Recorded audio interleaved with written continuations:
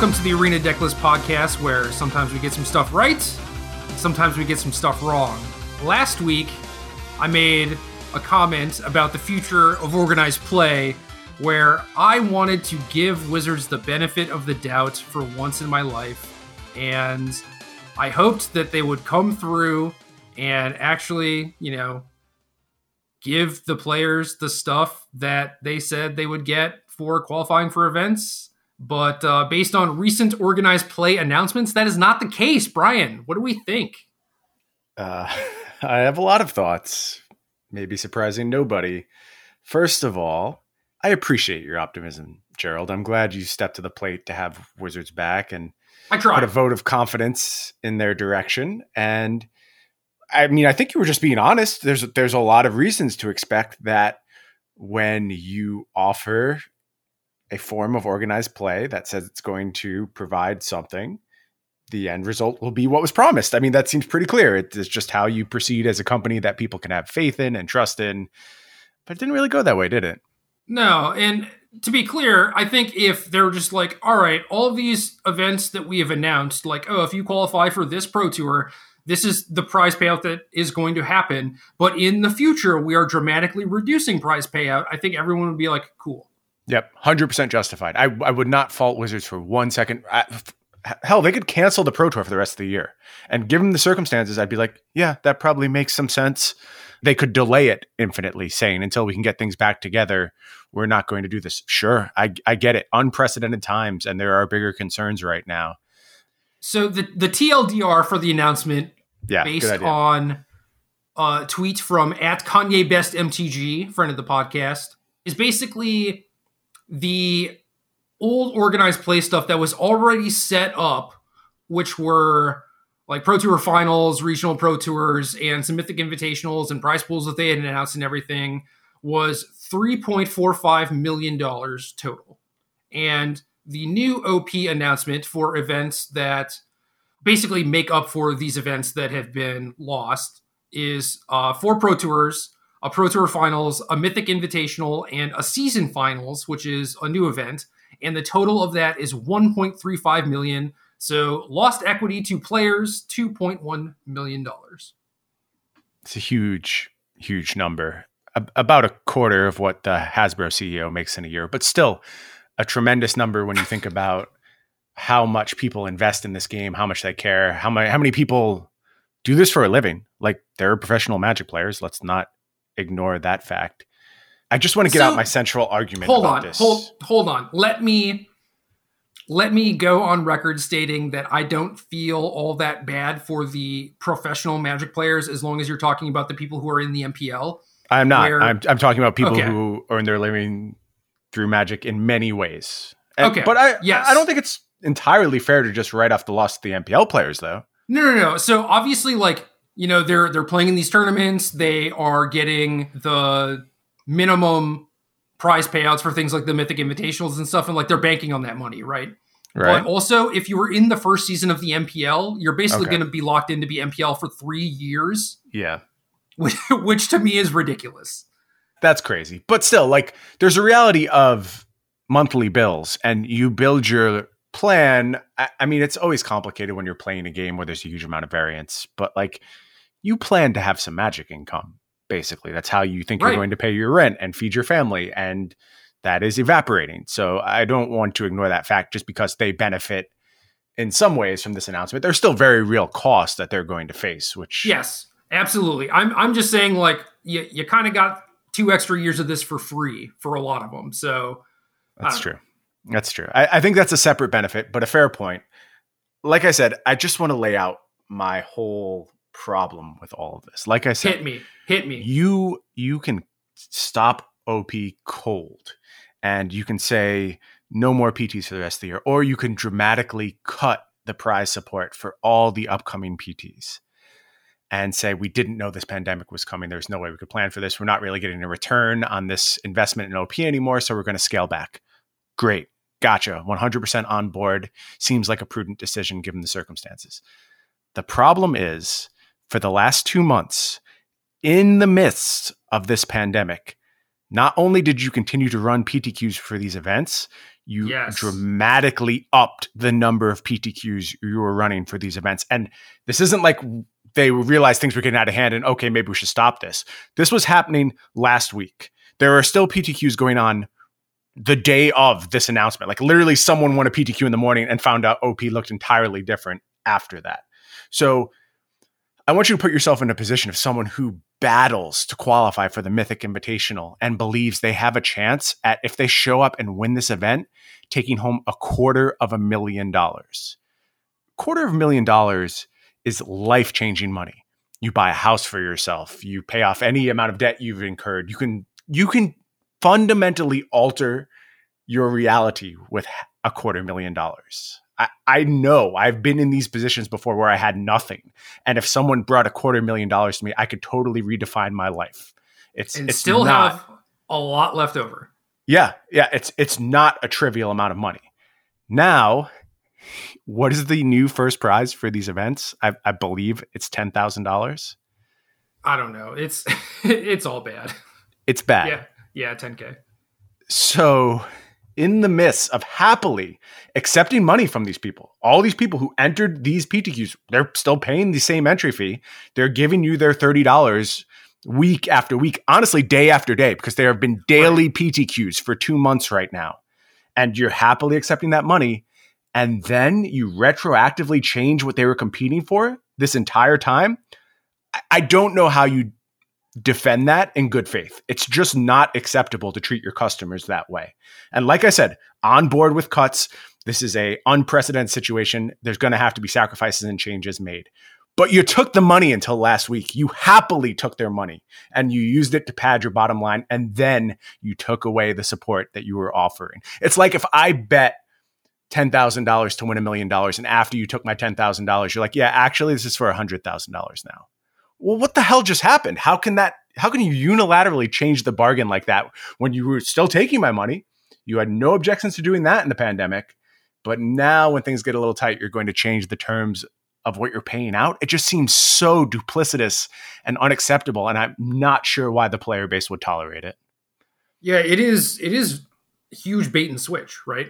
Yeah. It's like, people are just like, oh, like we want to play Tournament Magic. And they're like, okay, like here's Tournament Magic, and it's gonna qualify you for these things. And then they're just like, never mind. We just decided to not do that. And it's like, what if they had made the announcement and then also ran the PTQs? It's like, fine. Obviously, yeah, then that's fine. But it just seems like there's no way they couldn't have known which way the wind was blowing, right? Like you can make the argument that the people who do the budgeting and prize structure and stuff are not the same people who are organizing like the actual tournament structure. If that's true, that's a huge problem. I also agree with that, but it's also like kind of impossible, I think, I guess when you're not working live, then this happens less as far as like the way that information travels and everything. It's like you would, if you were in the office, you would certainly figure out that like, oh yeah, the prize pools are obviously going to get cut a bunch. And then at that point, running the tournaments as is and announcing that they're going to be paid out in a certain way in future tournaments is duplicitous. But I guess if like people are working at home, like maybe that information doesn't disseminate. I don't know. But I agree that either way, that those people like, not working on the same stuff is a pretty big issue. Yeah, I just don't know how. I can't make up a theoretical organization that could function this way. And the information not getting transmitted is what caused the problem here. It just seems like the only answer for what causes the problem here is money and the desire to make money and the desire to make more money. And I mean, let me also say that the prizes for like, these PTQs and the Arena Open and all of this other stuff that's going on, like the prizes are really bad. Yeah. Because they have a huge portion of their equity tied up in participation in OP. And that has always been the case with Magic, right? Like that is GPs 101. GPs have always had horrible EV, but you go, oh, I chain this together and I put a few results together and I become the Platinum Pro. And now I've gotten paid on my EV. And granted, it's a bit of a pipe dream and it didn't always work out the way it should have, but there was something there. There was further incentive to participating in OP because of the potential to chain things together. Yeah, and certainly some of it was even like the min cash that you get for qualifying for a Pro Tour. It's like that is part of the prize rolled into it, right? Right. And right. yeah, it's so messed up, man. It's so messed up. It's just like, it's so far afield that it's the type of thing that I don't even want to spend my time yelling about, because I just don't know how you take an alternate position that this is okay. Like, it honestly blows my mind that you would step up to defend retroactive changes for these tournaments that everyone participated in under the assumption that this is what they were getting.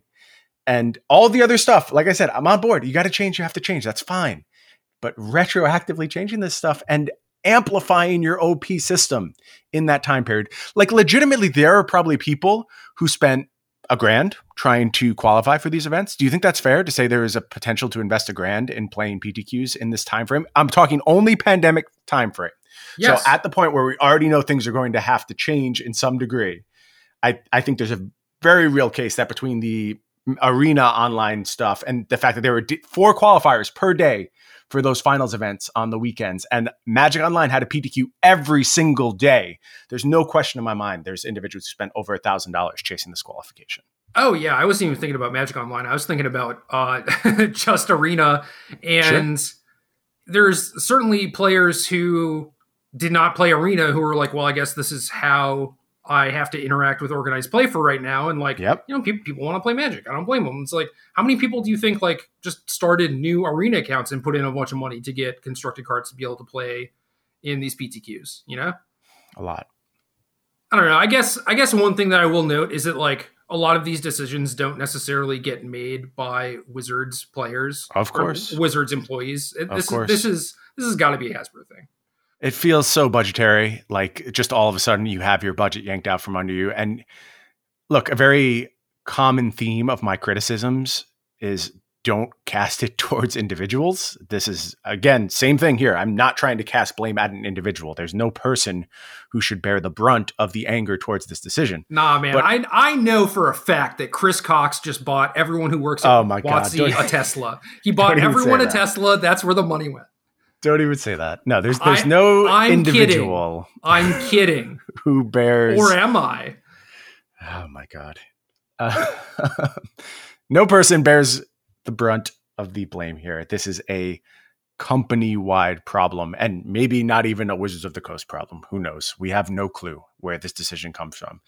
But that doesn't change the fact that it's unacceptable. And I don't really care where it came from. This is not the way you should be treating your dedicated players. And how much are players going to take? It's like, I don't know, maybe at some point, someone who's in like a position of power, maybe like one of the established elite player leagues should take a stand and step away from the game for a minute, or, sit out a major event. It seems like something like that could potentially have an impact. I don't know. What do you think, Gerald? Do you think there's any chance someone would step up, do something like that, really fight for the commoners in this case? Dude, it takes a lot. It takes a lot. Like, you need a lot of knowledge as far as like Magic and the player base and organized play and how to run tournaments. And you need a decent amount of like capital to be able to front this. You need to have some sort of business plan for like how you're actually going to make money, because it's like, you're not going to get rich off of tournament entry fees. And especially if that leads to like a players championship type of thing at the end of the year, or you have like 4 Pro Tours a year, like you need to have money coming in for somewhere else. So it's like, you can build this thing, but then you also have to sell it somehow through like advertising or whatever. And it's just such a huge undertaking. That's a full-time job for many people, like that's at least like a 20-person organization or something. I was just trying to set you up to put yourself over, Gerald. I was trying to sell you as a hero of the people, and I thought you would take the bait. But instead, you came up with a very salient business point, which kind of explains you in a nutshell. But you used the opportunity to set out a potential future for Magic, which I think is a very valid conversation to have as well. Yeah, well, I don't know. I was thinking the question is like, could someone capitalize on this? No, I mean someone in a position of authority and very, very high public profile should make some kind of protest. And I'm kind of doing it tongue in cheek because we did this already and we saw what the result was. So yeah, so I don't know. As these announcements happen, occasionally I'll get tagged on Twitter and someone will be like, Jerry T was right or whatever. And then occasionally people are like, oh yeah, you've like done a lot or whatever. And I'm just like, have I? Like, maybe I raised awareness, but it certainly doesn't feel like I've accomplished anything. Yeah. It felt like there was a period where there was a lot more attention being paid to the player base. And I do think you deserved a lot of credit for that. I think you did raise awareness for a time. And I think the effect has mostly worn off at this point. And we're back to, well, they're not going anywhere and they keep buying the product. So, well, did I raise awareness, or was the awareness raised just like creating heat for them? And, you know, maybe that's why they acted how they did or whatever. Right. And it's like, maybe there isn't enough negative press, or at least like negative press that actually cost them, for them to actually walk things back. Like, so they also made this announcement and all the things that are wrong with it. And one of the things that they walked back basically immediately was the fact that they weren't going to give people stocked accounts. It was like, if you qualified through a paper tournament, well, now you have to play this Pro Tour on Arena, which again is like a thing that a lot of people expected, but it's certainly an additional cost for that player, right? If they don't have an Arena account.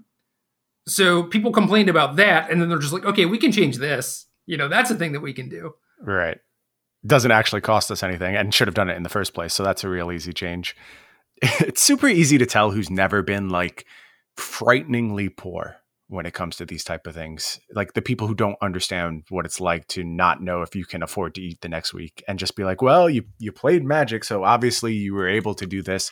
It's like, no, every decision you make is balanced on a knife's edge. And like, sure, you can make an argument that maybe you should not be playing Magic in those circumstances, but like, are you allowed any fun when you're just trying to stay above water? Are you allowed to do anything that gives you a moment's peace, a moment's respite, and you use that moment to go play Magic on this one weekend? You spike a PTQ, you feel so good about yourself, and you have a chance to maybe make some more money, but now you have to buy into this Arena program. You see, Brian, you see, Brian, and I'm being facetious here. I'm gonna. I can tell by your tone. I know that you can tell.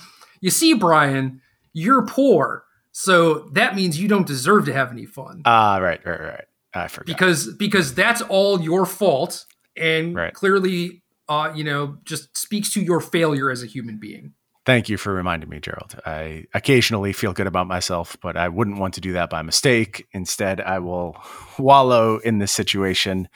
There's something you're supposed to work 24/7 and not have any fun until you become a billionaire, and then at that point you have worth. And you can afford to have fun. Right. You get all the fun at that point. We believe that's how the game is played.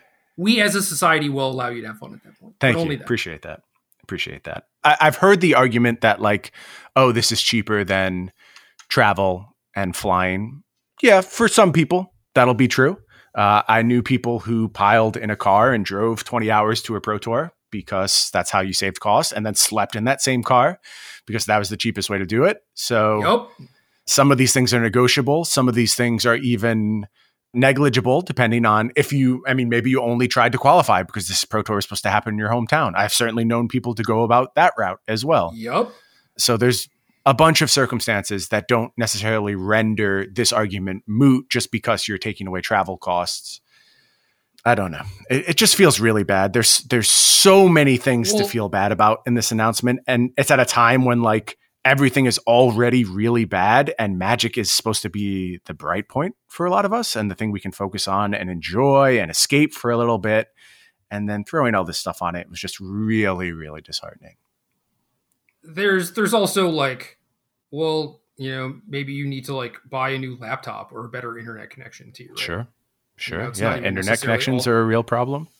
It's not even necessarily just tied up in the Arena account itself, but it's like, that's the thing that Wizards can do. And they basically already do it for the Streamer Showcase events. And like, it's really, it doesn't seem that hard to me, but anyway, yes. I wanted Magic to be the high point. I wanted it to be like, oh, like they are actually doing OP stuff. This is great. And then this happens. And it's like, going forward, slash the budget, have a much, much smaller scale for organized play. That makes sense to me, but do not do this bait and switch crap.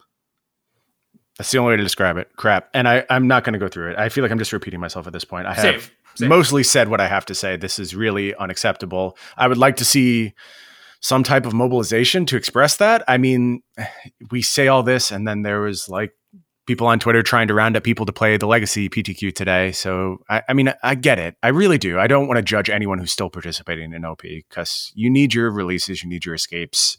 Were there not enough players? There were not enough players, no.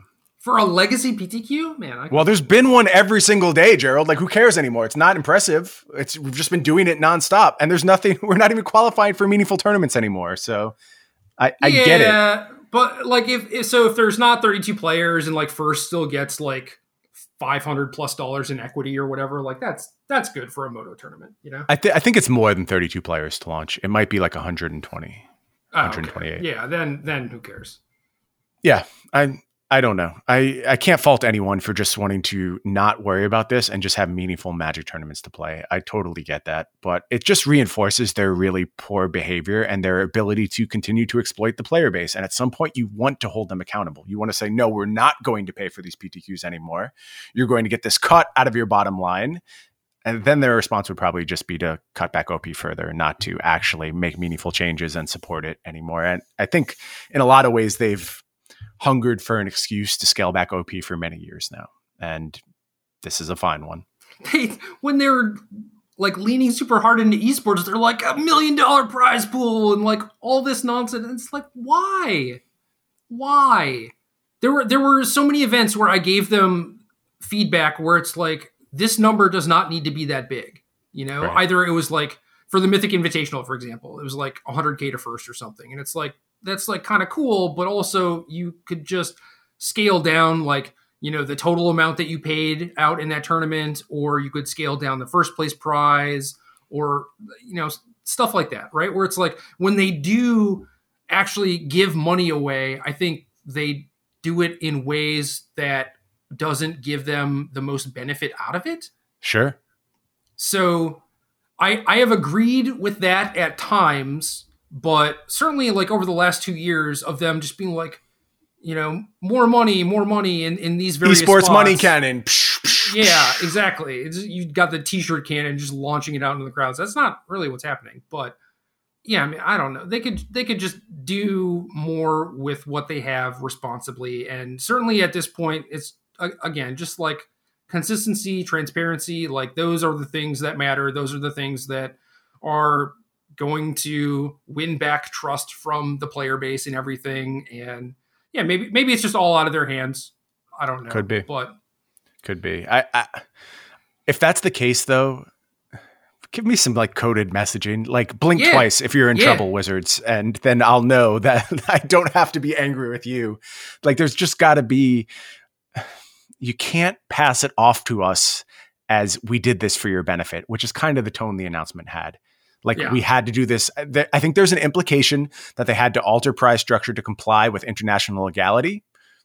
I don't know if that's true or not. I just know Hearthstone runs very big online tournaments. So that's my only contrast point to that. I won't comment on whether they needed to make those concessions or not, but like say those words. We had to do this for this reason. Let players know what's going on, because otherwise it just feels like you're stealing from us. And there's only so long people are going to tolerate that, especially given the state of Standard right now. So if you're making a really questionable product in terms of quality, I wouldn't double down on really giving people a reason not to play it. It's like, yeah, we stole a bunch of money from you. You're welcome. Oh, you don't like that? Weird. Here's a stocked account. Yeah. Make sure you tweet about it. We're good now, right? Yeah. Arena Open. New event. Yep. Kind of tight. These are the things. So I'm going to say it's kind of tight. I like it in theory. I think it's mostly pretty bad, but I like the idea of these sort of things happening. This is a 2-day event. Day 1 is Saturday, May 30th. If you get to 7 wins, you can play in day 2. Day 2 has some prizes. This is Sunday, the very next day. Just like tournaments like this, I would like to play in more stuff like this where I didn't have to grind the ladder. I would like to play events kind of like this that were, similar to leagues where I don't have to complete all of my matches in a very short time frame. But regardless, I like the idea that of them doing stuff like this. But feels like there's a but coming. But Brian, you think this is bad, right? I think the answer to that is complicated. Okay. So I think it's bad because the entry is 20,000 gold or 4,000 gems. If you get 7 wins before you get 3 losses, you win half your entry fee back. Yep. And an invitation to day 2. And then day 2 has wins that scale up or it has prizes for each win you get, effectively. And this is first to 7 wins or 2 losses. So it goes 0 wins, nothing. 1 win, 2,000 gems. So you have to make day 2 and go 1 and 2, basically, before your break even. 2 wins is 4,000. 3 wins is 6,000. 4 wins, 10,000. 5 wins, 20,000. 6 wins, $1,000. 7 wins, $2,000. So, okay, I won 14 matches and I win $2,000. But most of the time, I'm just incinerating 4,000 gems. How much is 4,000 gems? Is that like $50? Or it's like 25, I think. I think it's 25, but I also think that the answer to this is probably important for good discussion. And my Arena client is going to update right now because it's been that long since I chose to open Arena. That will tell you exactly how I feel. Why, Brian? Format. Why, Brian? Think of all your quests, man. I know, all my quests just rotting on the if vine. you were just grinding out all your quests every day, you could have that 20,000 gold to get. That's true. I'll make my point while I wait for the total to come up on this gem to cash conversion. Also, best of one. Best of one sucks. Yeah, best of one's bad. We'll talk about that more, I think. There's a question why we're using best of one here. There's something to be said for convenience. There's also something to be said for doing this as quickly as possible and allowing you to enter as many times as possible within the 1 day period. Yeah. And I don't know. If you bust out on day 1, Brian, lucky for you, you can just re-up. You can just get back in there. 4,000 more gems, man. Yeah.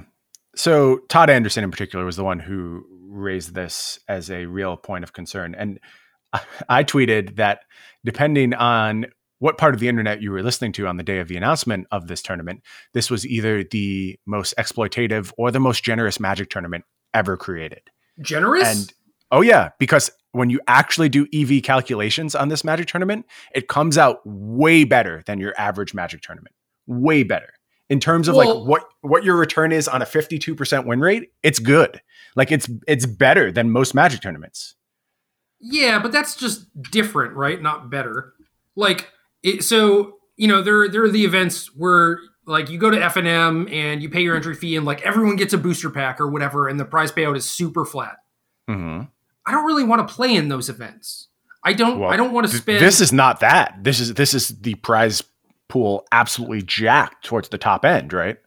Yeah, so like you have a 52% win rate and you come away with like your EV is like 200 gems or something. Like I imagine it's like plus $2 or something. Yeah. Yeah. So like it is like more generous. The EV is distributed to more people, but I don't think that it is better than, like having an actual top heavy thing. I don't know. Yeah, so your complaint is with the structure, but in terms of just like the raw analysis of dollars given back for your wins, it's not too shabby. And, different people care about different things. Raw EV calculation is not always going to speak to the value of a tournament to an individual. That's meant to just be a mathematical expression of the value of a tournament. All right, also hold up. So like, I think it is dangerous to broadcast that 52% win rate is plus EV in this tournament if you factor in the fact that there are unlimited rebuys and if you bust out the first one. Say you bust out the first one, what does your win rate have to be for it to be plus EV to join the second one? Right? Because then it just completely skyrockets. Right. I would assume this is based off a single entry calculation, but it should hold for each entry, right? Like your EV doesn't change based on prior results. Well, unless you're, so you could look at it like sunk cost, right? Like right. That is what it is. Yeah, but I don't know. Like part of the thing of this is that it's like a rebuy tournament, right? When you're doing like poker calculations and you're trying to figure out like whether or not you should play in a certain tournament or whatever, you factor in the cost of like you potentially having to rebuy, right? I don't know. This is so far outside my area of expertise that it's honestly not worth getting my opinion on. I get what you're saying is that the actual practical effect of playing this tournament is not reflected in this positive EV calculation. And that is the essence of the internet disagreement, is that both of these sides are probably right. Like there might be a positive EV calculation, but still the tournament could be set up in a very exploitative manner.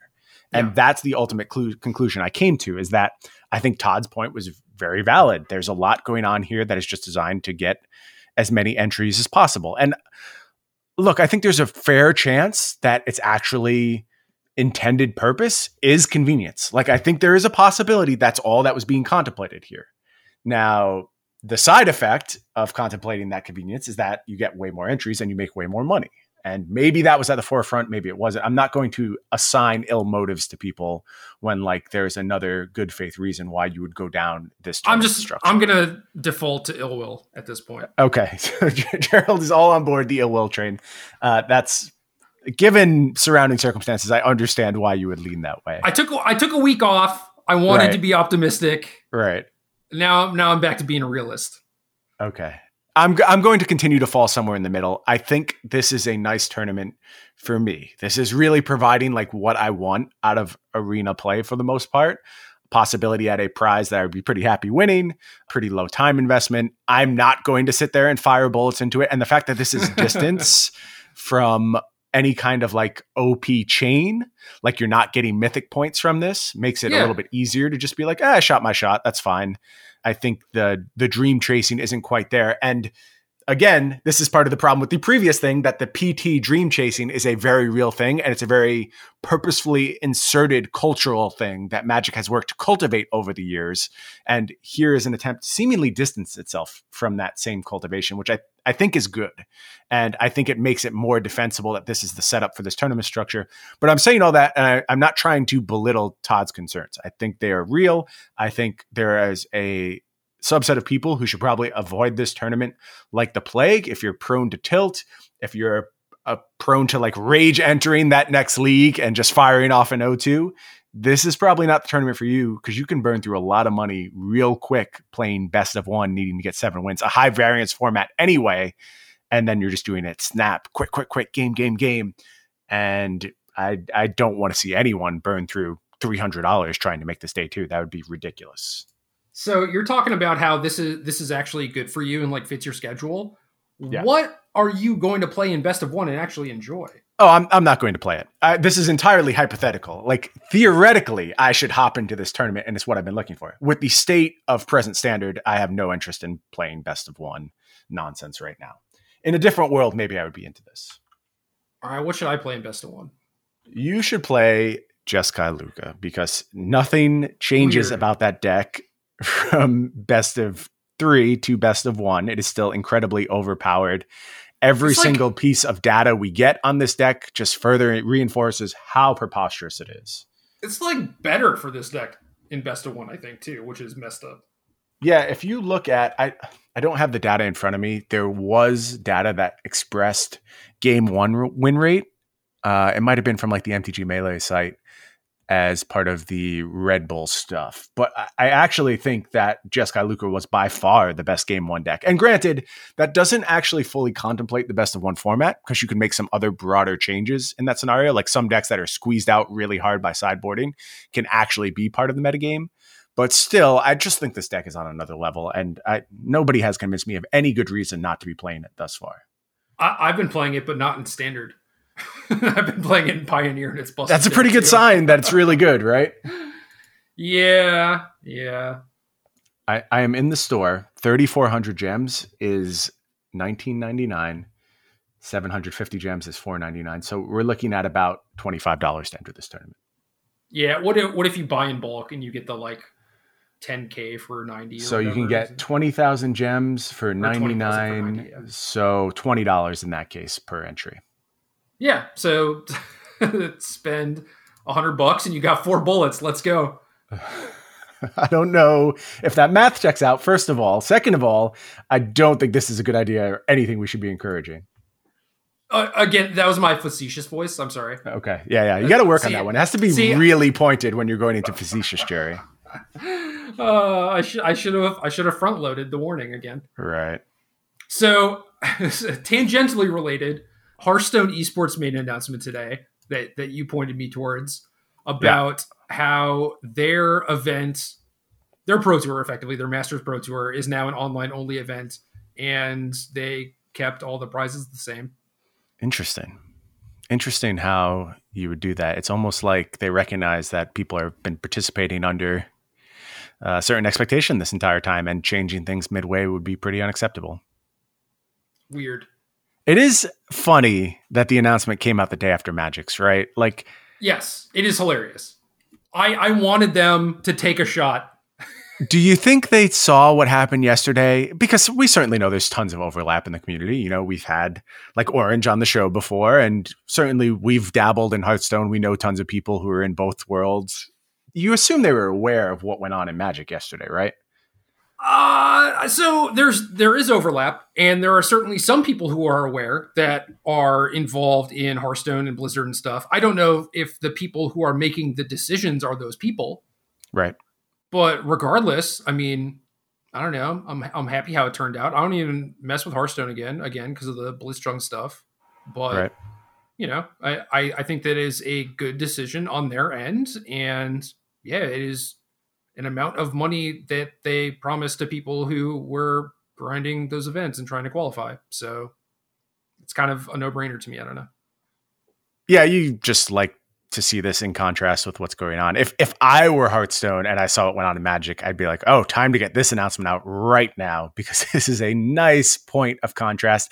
And I've already seen the posts on social media, Magic players starting that Hearthstone download up saying, oh, what about this game? Maybe I should give this a look. I've done it before. Look, is this my way out? Is this my way out? That's always the question. And the truth at the core of all of this is that Magic is by far the best game ever made. And despite all of our rage and anger contained in this particular episode of the podcast, I don't lose sight of that for a second.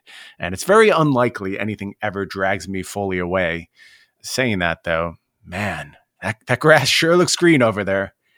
It really does. I have not paid attention to Hearthstone for a while. I vaguely know some of the new cards or whatever, but That's about it. I was pretty excited that Runeterra came out on mobile, although a lot of the reason for me wanting to play that game on mobile was like, you know, when I'm traveling and like in an airport, I can just like play a game or whatever. And now it's like, well, it being on mobile doesn't really matter all that much. But regardless, their second set just came out. So I like poked around, talked to my former roommate a little bit about what he was liking, and like, you know, built some constructed decks, played on ladder a little bit. And I'm just like, I'm kind of off it. I don't know. Maybe that's like my general malaise, but I've also talked to a couple different people about this where it's like, really, like, is it that difficult to get away from Magic's core concepts when you're building a new game? Like, the stat lines are the same, the deck building is roughly the same, a lot of the mechanics are the same, and it's like Runeterra is polished. It looks good, it plays well, but it's just like this is basically Magic except with like way fewer cards, and it's not different enough to be interesting to me. It's basically just bad Magic to me. It does feel like that's what the genre would have to do to really grab my attention. And it's kind of unintuitive, right? You assume if these people love Magic so much, you have to pay tribute to a lot of the Magic beats. But if you're paying tribute to the Magic beats, I'm just sticking with Magic. Like, I don't have any reason to get away from it. And you got to do something kind of off the wall and different to pull me in. And nobody quite has yet. My impressions of like Runeterra, I thought it was very good. I thought it was very polished. I played it for a while. I was generally like quite pleased with my games, and I was having fun, and the animations were cool, and there was deck building space to explore. And then I stopped. And I can't really tell you why. I mean, part of it was probably like a new Magic set came out, right? So whenever that happens, I'm just going to go back to Magic. Like, regardless of how bad a Magic set may ultimately be for the game, those few weeks leading up to it, seem awesome every single time. So you always have that period where you get to explore all this new stuff and have a lot of fun.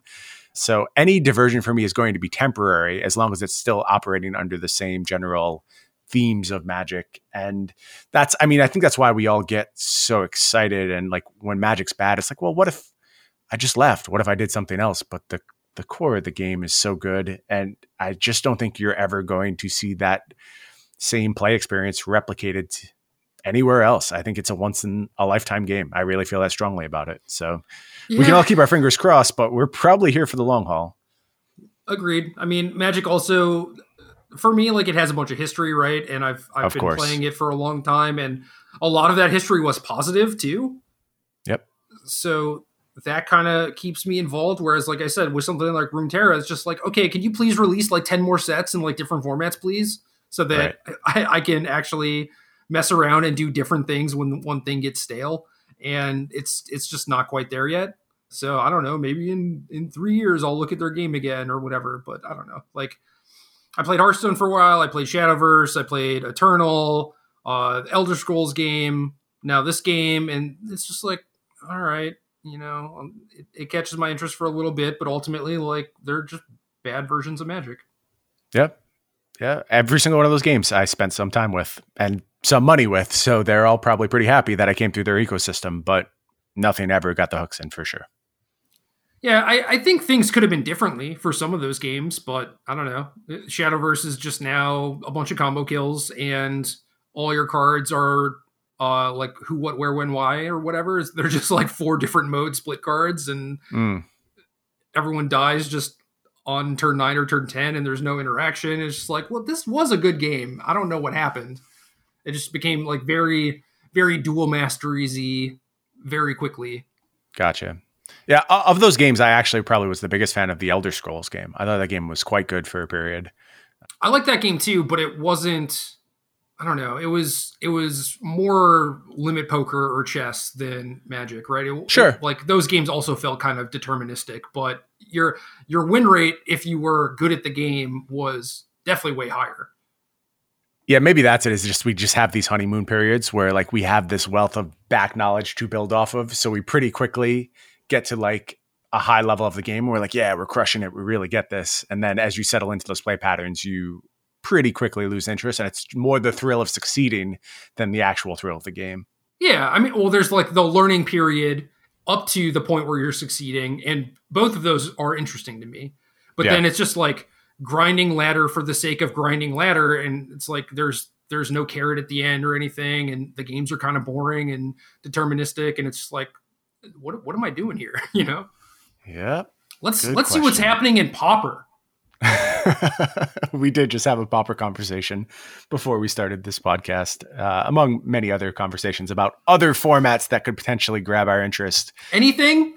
Does anyone have anything for us? Please help.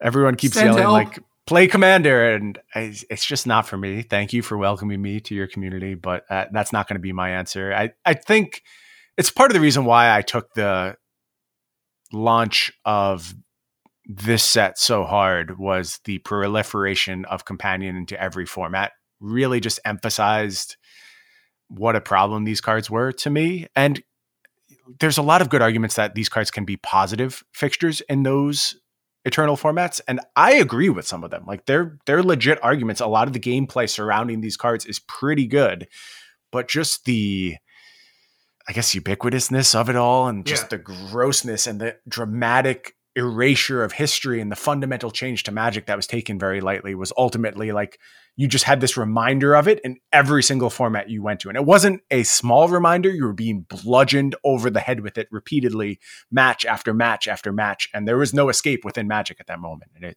it's been tough. I guess there were bans that we haven't even mentioned 46 minutes into this podcast now. But yeah, that happened.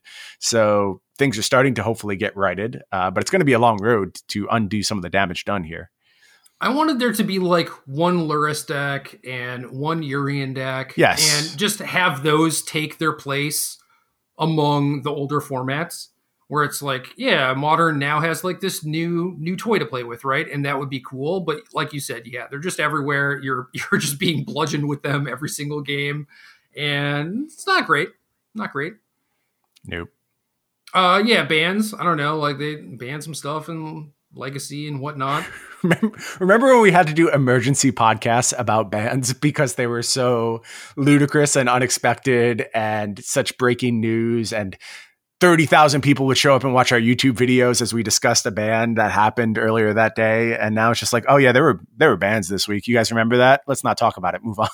Yeah. I mean, whatever, man. It's Legacy. Not a ton of people are interested. I think like the big story surrounding the bans was that it was not enough for a lot of people. Like people want Astrolabe gone in Legacy and Modern. I'm mostly there, although I don't think it necessarily has to be right away. Like Lurrus is another very likely problematic card in Modern, and again, it's just like it'll be gone at some point. I'm not really in a rush, I guess. Like there's no pressing Modern, Pro Tour or something coming up where it's like, look, we need this format to not be completely clown shoes. So it's like, I don't know, let people keep messing around with the newish stuff. Like there are new decks showing up in Modern, and people are figuring out what to do with a lot of the companions still. So I don't know. Yeah, I don't know.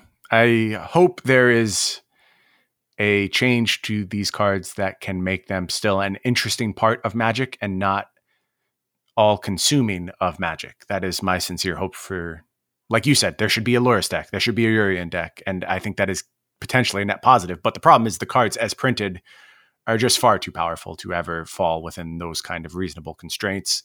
And banning a bunch of stuff surrounding it seems pretty silly to me at this point. And I don't think Astrolabe really falls under that category. Like Astrolabe's just a dumb Magic card to have exist under, color pie constraints and general checks and balances that happen in Magic.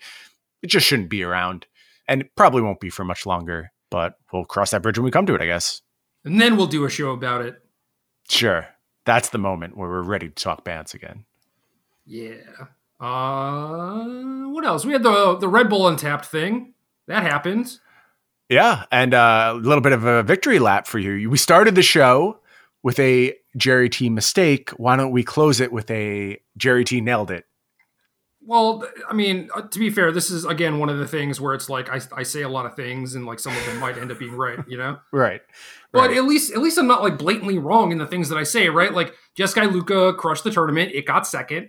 Yeah, we were both on board with that. Both agreed with that. Not really any of the changes that we talked about, like no glass caskets, no Clarions, anything like that, like a pretty normal stock list.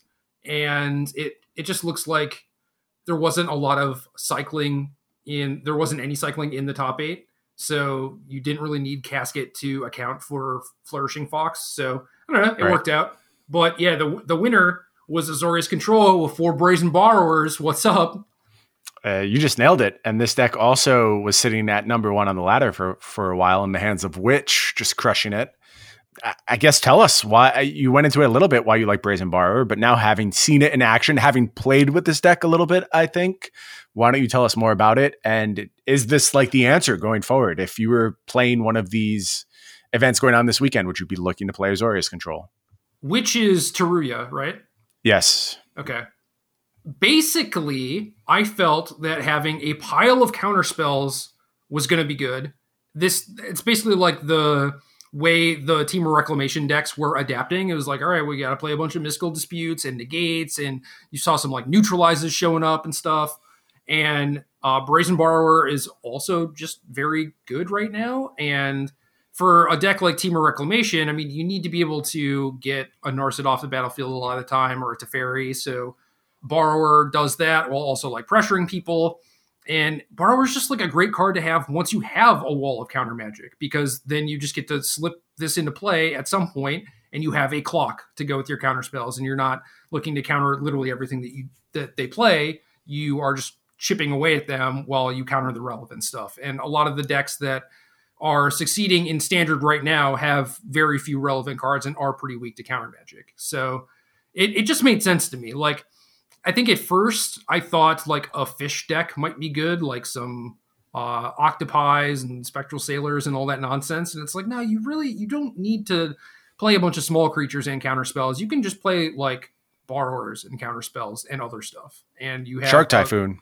Yeah, I mean that too. That certainly helps with the entire strategy. So yep. Yeah, it's the same thing where it's like you could play Merfolk or you could play Delver, right? Like you can play a bunch of threats and some counter magic, or you could play the cheapest or best threats and some counter magic. And this just shifts the deck from like blue-white control to this sort of like weird blue-white tempo mismatch. But you see a lot of these decks kind of go that route after boarding anyway, where it's like they board in Legion Warboss and some more counter spells and disruption, and that's how the games end up playing. And now it's just correct to start that stuff.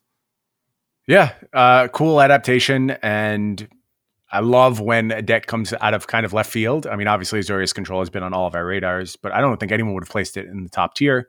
Really smart. Except me. Adaptation, except you. You get your credit here. You get to take your victory lap. Bink. Going forward, are you into this deck? Like, are you playing it this weekend? It's okay. 80 cards leads to some consistency issues. Obviously, the Yorion payoff is worth it in a lot of scenarios, but I don't know. Like Blue-White still has the problem where it's like you have all these Shatters and Glass Caskets and Dream Trawlers, which are not very good in certain matchups. So a lot of it relies on being able to succeed in the post-board games, because post-board against basically any deck in the format, I think like your deck is just top notch. You know, you just have a bunch of cards that are very good in each place. But game one is kind of the weak point, I think. But that's fine. I think that you can do a lot of the stuff that the Azorius Control deck did in Temur Reclamation. You can play a bunch of counter spells and Brazen Borrowers, and instead of relying on Shatter the Sky, you just Wilderness Reclamation kill people. And I think that's a fine place to be. It's not great when there's a bunch of aggro decks, but like Blue-White Control, I think is, you know, like the 55% deck, and Temur Reclamation is going to have more polarizing matchups. Okay. So it's fine. It is completely fine against every single deck. You're a slight favorite in a lot of spots. And if you win game one, you kind of feel like you stole something. So one thing I take away from this discussion is that this is not the right move for the Arena Open and day one best of one. Although you can change your deck on day two. So you can. Little mono red, get in like 20 to 30 bullets on day one. And then when you make day two, you can shift gears, go to Yorion Azorius Control, hope to win the tournament and break even. Yes, exactly. That's how I'm living my life these days.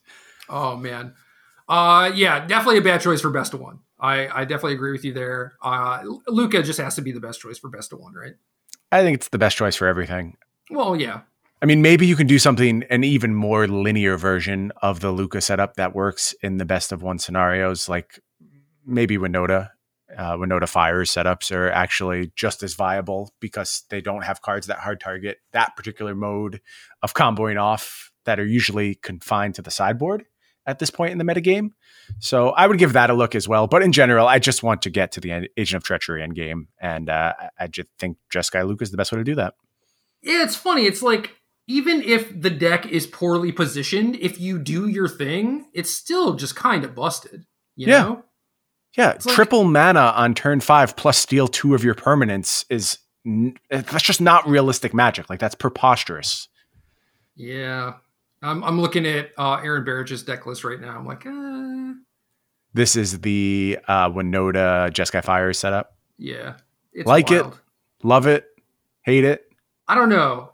This is one of the decks where I look at it and it's kind of hard to tell. It does look good to me. It looks good, but it's like this could also just like play out very, very poorly. I don't know. If Aaron is liking it, I mean, like she is just one of the people that I would just be like, pay attention to what she says. Yep. I think that's a very good strategy at this point. Yeah. Also in top 8 of the Red Bull tournament, 2 copies of Temur Reclamation, one with Brazen Borrower, one without. Both have a lot of counterspells main, including 4 Mystical Disputes. One has a copy of Tail's End, and then love that card. Yeah, one has a negate. Tail's End is actually pretty nice right now. Yep, it's kind of gross. And then a copy of Umori Gruul Monsters is pretty sweet. This deck, I already started playing against it on ladder a little bit, and does some kind of messed up stuff. I'm not sure if it's like actually well positioned for what the format is doing, but it does feel like pretty explosive and pretty fast.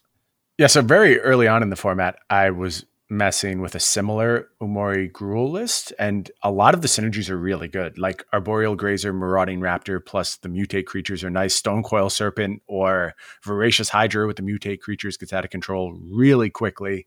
The problem was that basically Jeskai Luka existed, and the end games were so preposterous that regardless of like, you couldn't be a mid-range aggressive deck. Like that wasn't going to get the job done. Even if you were making a 10-10 on turn 5, it was just getting stolen anyway. So there really wasn't a place for it. This deck set itself up to have a even more explosive end game in the form of Endray's Forerunners. That's cool. And I understand why you'd want to go that route given the way things have played out. Also got Eternal Ronus available to double up power. Again, close the game very quickly. And I think that's pretty essential right now. So cool stuff going on here. I like a lot of the core of this deck. It feels like it's gotten a little murky in a way to compete with the rest of the format. And as we talked about going back a couple weeks now, maybe that's just what Magic's about. And I shouldn't worry about the fact that it looks a little clunky and inelegant and has just an absolute load of action at the 4 mana spot on the curve. Maybe it's just about doing the most powerful thing. And this is a particularly powerful build of these Umori Gruul decks. Yeah, agreed. This is a deck where it's like, maybe with another set, you'll get enough tools and like fill things out. But like Marauding Raptor with Umori and like Grazer being acceleration and a body to mutate onto, it's like, it's close. It is very close. Yeah, it felt very close to me. I agree. Just needs like a good 3 mana card and like a better top end than Forerunners or Ronus, I think. And you also are forced into mulliganing to Grazer or Raptor every single game with this deck. Like your deck basically does not function without either. So some kind of way to build redundancy in that spot could be very useful as well. Yeah, I wonder how bad it is to just play like a really crappy elf, like some 0/3 elf, so it doesn't die to the Raptor or something. And I don't know. What did I have in my deck? Like Leafkin Druid or the 2 mana 1/3. I guess the 1/3 is like almost strictly better. Yeah, I had the 1/3 that taps for any color of mana. Yeah. For a creature. Yep. Which you don't care about in your deck. And it was fine. I just think you're so accelerant reliant that you just have to go down that route. So. Yep. I don't know. We did get a thing right? We got a couple things right with our standard predictions. We get some stuff right. We get things right from now, every now and then, I guess. Well, a lot of the time. So like that's the positive part, right? Like a lot of the other stuff is negative. What have you been doing that has been positive? Does your house have ice cream right now? My house does not have ice cream. Here's the thing about ice cream. That's because you got to eat ice cream, right? So is that positive or negative? Got to get into that. Here's the thing about ice cream. Ice cream in the moment is a super positive thing. Like when you're putting that ice cream in your face, there's few feelings on this planet better than that. Ice cream, after weeks of ice cream and being trapped in your home, starts to be less of a positive thing. Sure. And I'm definitely feeling some fitness failures due to these circumstances and my love of ice cream. So feeling a little sluggish on those runs, huh? Yeah, a little sluggish. Actually, I'm dealing with some tendonitis right now.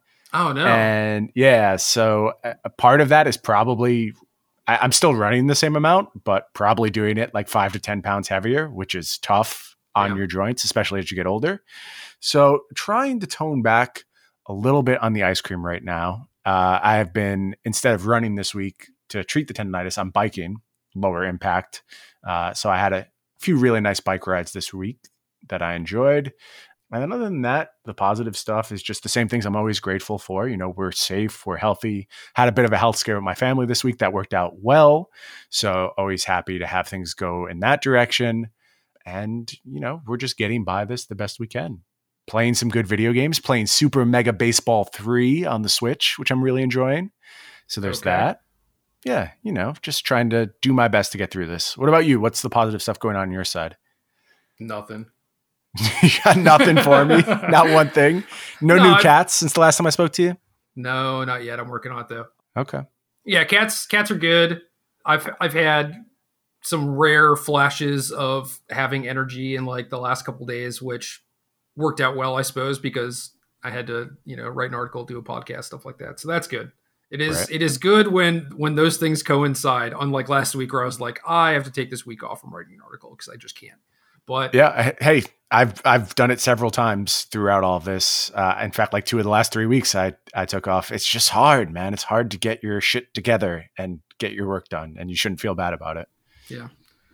And then video chatting with a few friends, which is always nice. I basically like ran out of video games and like TV that is enjoyable for me to watch. So I'm just like either not doing anything or just like going through kind of like the dregs.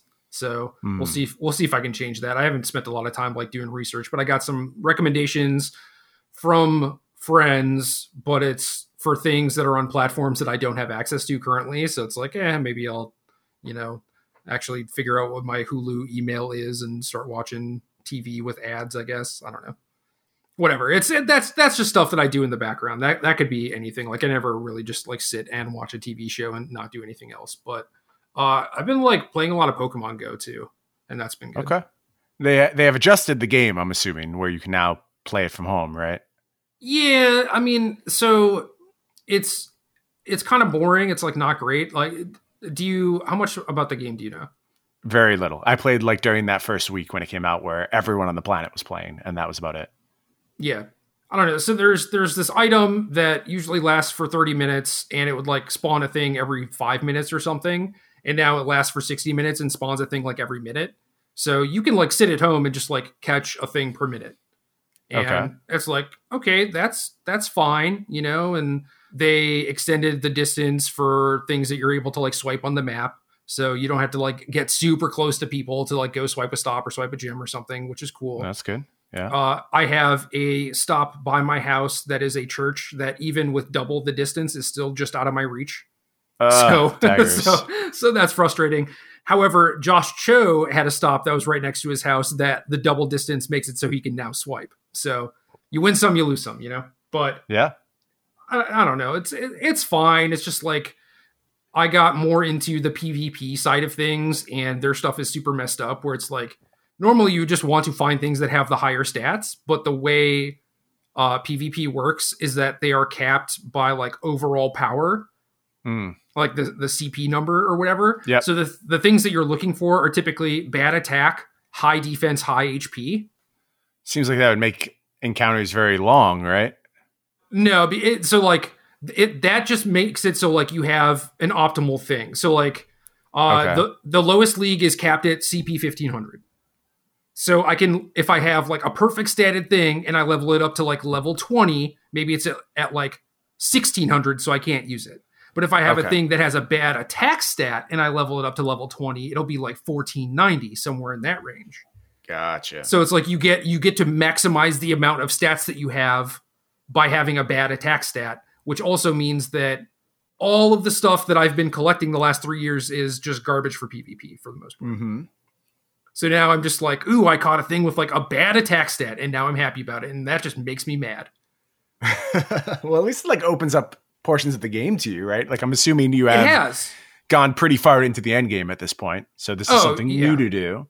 Yeah, I mean, like I had like everything in the decks and like hit level 40, and then was just like, now what, and then they started doing PvP, and I tried it a little bit, and it's like, this doesn't really do it for me. But now that it's like, hey, you have to now collect bad versions of all the stuff, I'm like, okay, I'm in.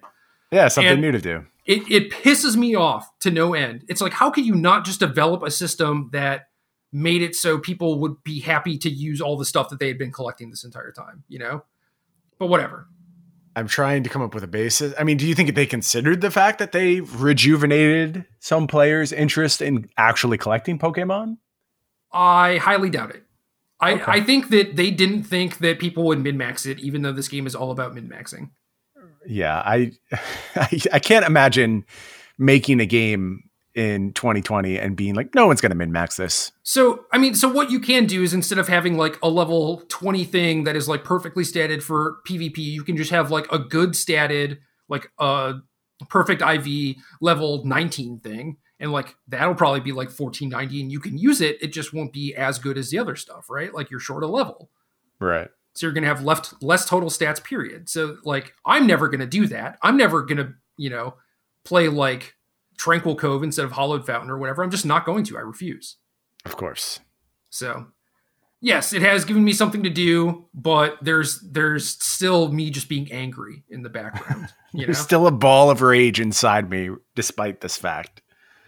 Yeah, it makes me mad, but whatever. I don't know. It's so funny too, because it's like I don't even play that much PvP because it's like not very good and it's kind of buggy. Right. So this is kind of like the equivalent of us getting angry at the Arena Open, despite the fact that neither one of us is going to play the Arena Open.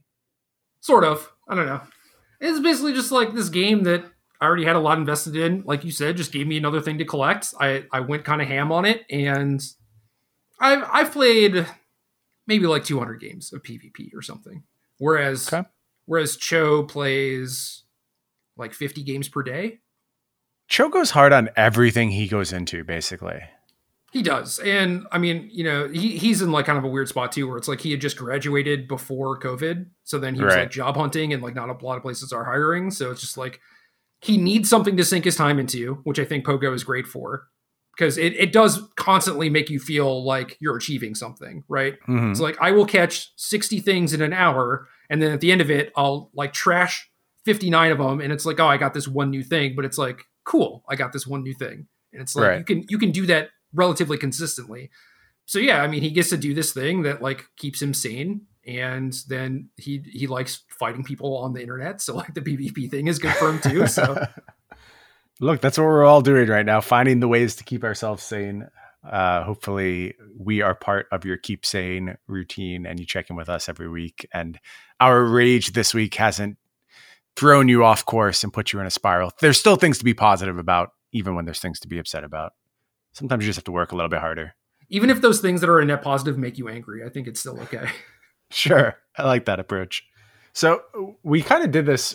I don't think we were intending to do this as a question, but I will say that Andrew W. basically asked this question. He said, first of all, do you remember the before times? No, we've completely forgotten about them at this point.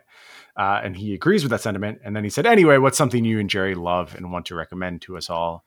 It sounds like we have answered this question for the most part. No. You got a parting shot you want to take? I would not recommend that people do the stuff that I like. Oh, okay. So anytime I make a recommendation, it is very carefully tailored to the person. And if I don't know the person well enough, I would probably ask them some questions beforehand where it's like, if random person asks me like what anime should they watch or whatever, it's like there are a lot of broad categories of anime. Yeah. And I'm not going to recommend the same stuff to every person. So I will try and ask them some feeler questions to help point me in a direction, So what is something I just love and want to recommend to everyone? Do you have a good answer for this? Do I? Exercise. I love exercise. I legitimately think everyone on the planet can benefit from some exercise in a form you enjoy, in a way that works for you. The mental boost I get from any of the exercise I do, it honestly keeps me going a lot of the times. And even like replacing my main form of exercise, which is running, with biking for this week, has left me feeling like antsy and a bit on edge. And that's how I know the benefit of running is like so intense for me. So I think I can, in good faith, recommend exercising to everyone. So I actually had a conversation with a friend of mine maybe like 3 days ago, kind of about this, where he was talking about how he wanted to start exercising because he thought it would be good for his mental health, and then proceeded to give me a bunch of excuses why he couldn't. And I went one by one, dismantled all of the excuses, and it's just like, okay, now what, But basically it was like trying to find out his routine, and I'm not an exercise expert or anything, but I spent maybe like a year going to the gym with a buddy of mine who was. So it's like I picked up some stuff from him, and then I don't know, I just have like people who have these little things that are in their routine, like you go running or whatever, where it's like I know that there is a wide variety of different exercises you can do that can fit into basically any schedule. So like I agree with you that no matter what, you can find something. Like in between my dining room and my office, I have a pull-up bar, right? And it's just like anytime, I try and go and like do a few pull-ups. Like if I cross through, now I don't do that every time because I'm lazy and I suck, but it's like, it's there and it's like taunting me all the time. And like yes, it does feel good to exercise. It absolutely does. But how do you actually like, get up in the morning and run or whatever? It's like that. Like my friend and I both have kind of the same problem where it like takes us a few hours to actually get going in the morning. And that's when my buddy wanted to go to the gym. And what motivated me was knowing that at 10 a.m. he was going to be there, and he enjoyed it a lot more when I was there with him. So I would like drag my ass out of bed, even though, maybe I stayed up till like 6 a.m. or something. So I'm on like no sleep, my schedule's disrupted, whatever. But I have to go to the gym, work out with this dude. And then I just had so much energy for the rest of the day every single time. But like that wasn't enough to convince me to keep going back. It was always something else. It was always like, my friend will be disappointed if I don't show up. Yeah, look, we all have to find our own reasons, right? And I don't know that there's an answer that is right. Like the thing that is supposed to keep you coming back, I think you found one that worked for you, and that's all you have to do is just find whatever is getting you to go there. And the dope thing about exercise is that like any amount is better than none. So whatever small thing you add to your day, like you've made an improvement and you have something to be proud of. You could do one, I don't care if you do one push-up, and you just do one push-up every day. And then maybe one day you'll feel like doing two. And you don't have to immediately hop into this huge program. You just have to be like, I'm going to try and do more of this stuff. And you get really hard rewarded for that. Yeah, that was another thing I told him too. Where it's just like, find some exercise thing you can do in your room for 10 minutes on YouTube or whatever, right? And yep. Just do something. That is my biggest advice to actually anyone in any walk of life, whatever you're trying to accomplish. I see so many people who tell me about the things they want to accomplish and they want to do, but they don't actually do anything towards it. They just talk about it. And it's just like, do something. Do the smallest possible thing that can lead you towards that goal. And I think that's of such high value. Yeah, when I started going to the gym with my buddy, it was kind of overwhelming where he was just like, I go, 4 or 5 times a week, sometimes twice in one day. This is leg day. These are the programs that I use, blah, blah, blah, blah, blah. I'm just like, like this is just too much. And it was like, okay, I'll start going like 2 days a week and then 3 days a week. And even that I thought was me starting pretty hard. Right. And yeah, you definitely don't have to do that. Like just the pull-up bar type of thing, I think is completely reasonable. Or if, you just want to go for a walk and then maybe the walk becomes a run or you find like a 10-minute thing to do in your room and then you're just like, well, let's do it for 20 minutes or whatever, and just go from there. I think that's super helpful, but I don't know, just like, how does someone actually get started? How do you just like wake up one day from like apropos of nothing basically, and then just be like, all right, I'm going to do this thing for 10 minutes. Self-loathing mostly is what really, really clenches it for myself. Yeah.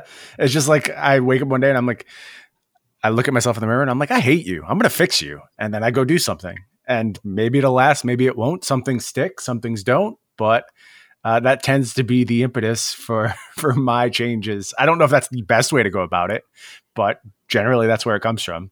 Dude, whatever works. Yeah. Man, I'm trying to think of something that I genuinely enjoyed and would recommend to every single person. And I don't have a good answer. It's okay. You don't have to have a good answer now. You could think about it. You come back next week, try and come up with something. Think about your life and the things that like you benefit from immensely and see if there's something you can share with people. If not, you'll find it at some point. So the things that I think benefit my life immensely are not the things that I would put into the broad category of I would recommend this to everyone. I think it is like a smaller thing, basically, where it's like I'm trying to think of like an album or a podcast or a TV show or something that I think is or would be generally accepted by a lot of people. I don't know. Do you know what I would put forth for you? I mean, obviously, this isn't how this works. I don't get to tell you what the thing you love is and what you should be recommended. So my problem right now is like, I can't think of everything. Right. And give me a week to think about it and I probably could come up with something. So I'm curious to see if you have something that that I like that is generally applicable that I probably forgot about or is not coming up. Yeah. I think it's just like altruism and helping other people out. I honestly think that's when you shine the brightest and when you're like at your best and when your mood is at its highest is when you have the opportunity to like put someone in a better position. And obviously that's a very broad thing, but it's a good structure to live your life by. Like if you're just trying to live your life to make the world better for other people, I think that's a really positive place to be. Yeah, I was trying to think of like a video game or piece of media or whatever. I would recommend that very highly. Obviously, I am fortunate in that I'm in a position where I'm able to give back in certain ways, and not everyone has time or money or whatever. But even just like, being kind to your friends and stuff like that shit matters. It matters so much. Like what I try and do is every interaction I have with a human being, I don't want it to be negative. Maybe it's just like me being cordial to the lady who cleaned off my self-checkout counter at Target or whatever, but it's like, I don't want to interact with that person and have them be like, oh, like Jerry was kind of cold or like seemed rude or like he was in a bad mood or whatever. It's like, no, like just the good side of it is like trying to make everyone's lives a little bit more positive. That's kind of like what I strive for. But realistically, like the benchmark is just don't try and make things worse. Yeah, I think that's a great way to approach it. Also, while this cast trended like pretty negatively about Magic in general, I will say that in recent years, the way the Magic community has kind of solidified around this idea of just like lift each other up, be better to each other. And that's not to say there's not still huge outliers. Obviously there are. There's obviously tons of huge problems we have to overcome. I was going to say, has it? Yeah, no, it has. It really has. Like there is certainly a group of people I see who goes out of their way to lift other people up, and it's noticeable. And I think that would be such an outlier 10 years ago that it would actually shock you. You are, granted, I wish it was larger, but yeah, you are right that there is a subsection of people doing it, and that was unspeakable 10 years ago.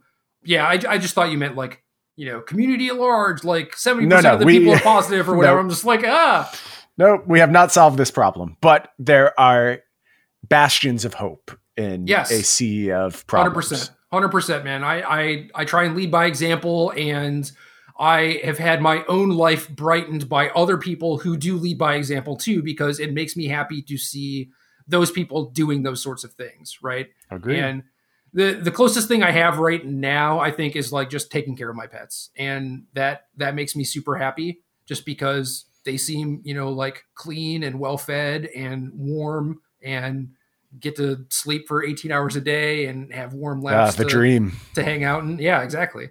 So, the absolute dream. 18 hours of sleep. I'm clean. That's all I really want out of life. It makes me happy that they're happy, and if they would learn English and tell me what they actually want, I would love to give it to them, They definitely know some kind of language because I hear them speak on the regular, especially when you like walk away from your microphone for a while. Often your cats will just step up to the mic and rap with me for a little bit, which I appreciate.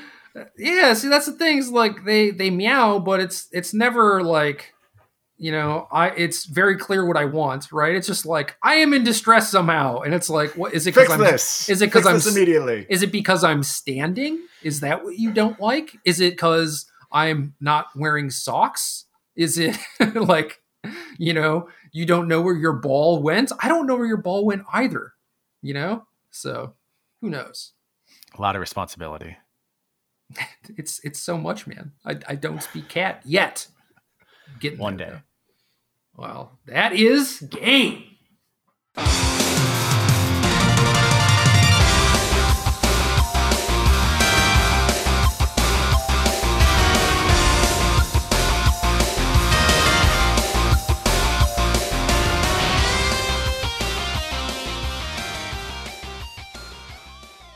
Good luck.